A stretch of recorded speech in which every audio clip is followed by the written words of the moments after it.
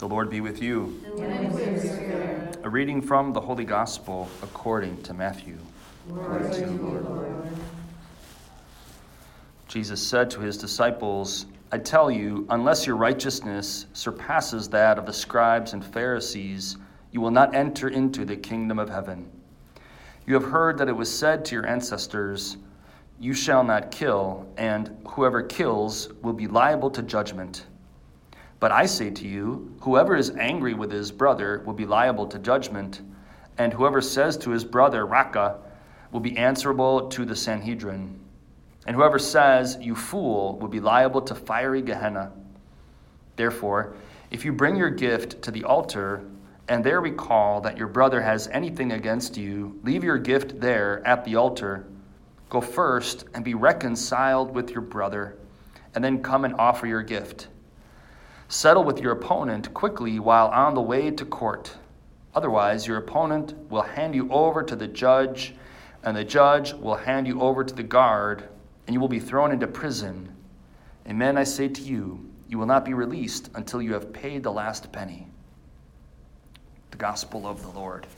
Praise to you, Lord Jesus Christ.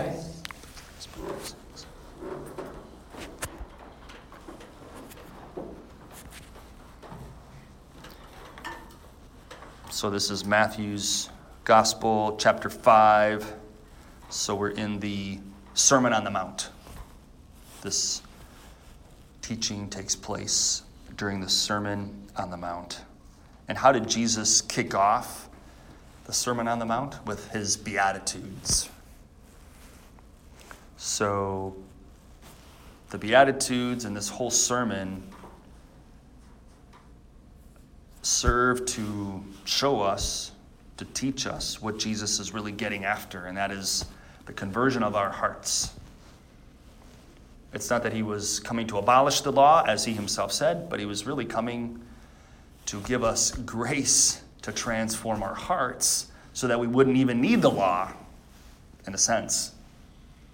Because when your heart is transformed and made like the heart of Jesus, well, you don't want to hate anybody, you don't want to kill anybody, you don't want to commit adultery, you don't want to steal, and so on.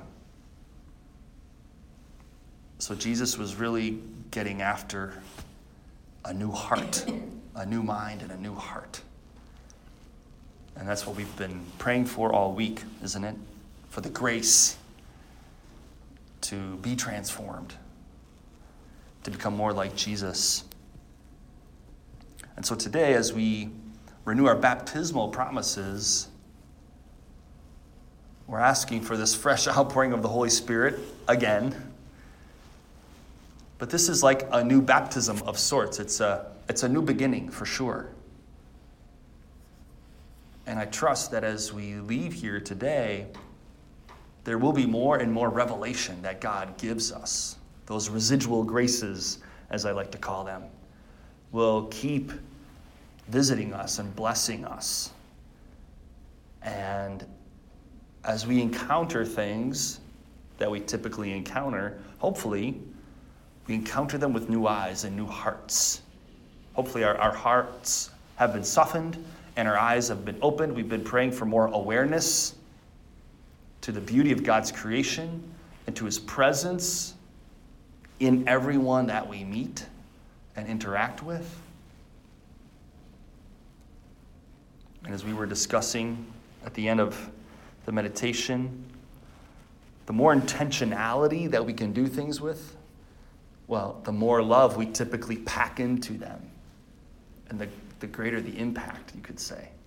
Whether it's perceived to the naked eye or not, faith tells us that God honors all of our prayers and good deeds, and the love with which we do things absolutely makes a difference. Absolutely makes a difference. Not just for us, but for others. So we're praying for this renewal of our baptismal grace. As we renew our promises, it's a renewal of the grace that we received. So we received faith, hope, and love, the theological virtues. We received the gift of divine adoption, original sin was forgiven, and we were given a mission. We were assigned a mission in the mystical body, in the church. We were given, all kinds of seeds, you might say, were planted at our baptism. And they've been watered ever since through, of course, Holy Communion, confession, confirmation, marriage, ordination. So this week has been another great outpouring of grace. We've been receiving the sacraments every day.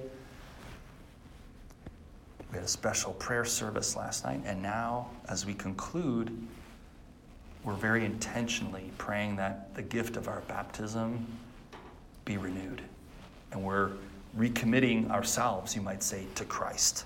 We're saying yes again. So it's a very beautiful moment. It's a powerful moment. So we ask the Holy Spirit to help us be aware of what's going on and to be aware of the gift and the treasure that this is. The gift of our baptism and the opportunity here today as adults to say for ourselves, this is what I want, this is what I believe, and this is what I want.